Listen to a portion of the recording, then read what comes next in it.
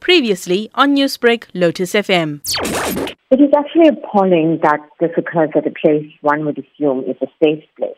What makes it worse is that the offender is an educator, a person generally entrusted with the child's safety. So, Adeshni, we have been seeing a lot of parents coming forward on social media talking about similar incidents that had taken place with their child. What tips can you provide for parents who notice their child or children coming home from ECD centres with injuries of concern? I think the first thing that needs to be done is to ensure that the child has adequate medical attention.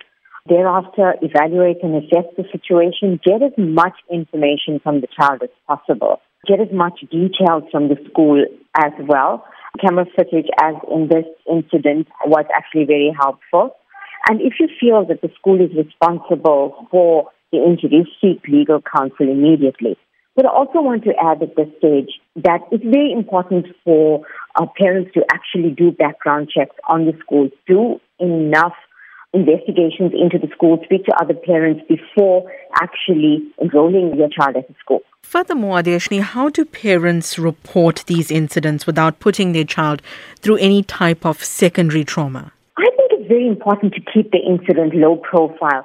Whilst it's common for parents to act out in anger and want to shame the school or the facility, you need to think very carefully as to how it will impact the child. If the incident has reached social media, you've got to keep your child away from social media, websites, radio, TV.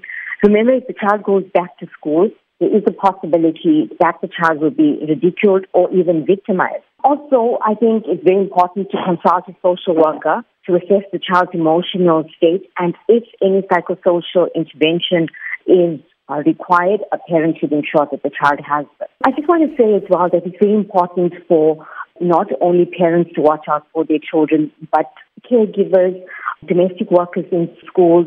We always say that it takes a community to raise a child. So I think it's very important that we all look out for our children and don't look away when we see any form of abuse. Newsbreak, Lotus FM, powered by SABC News.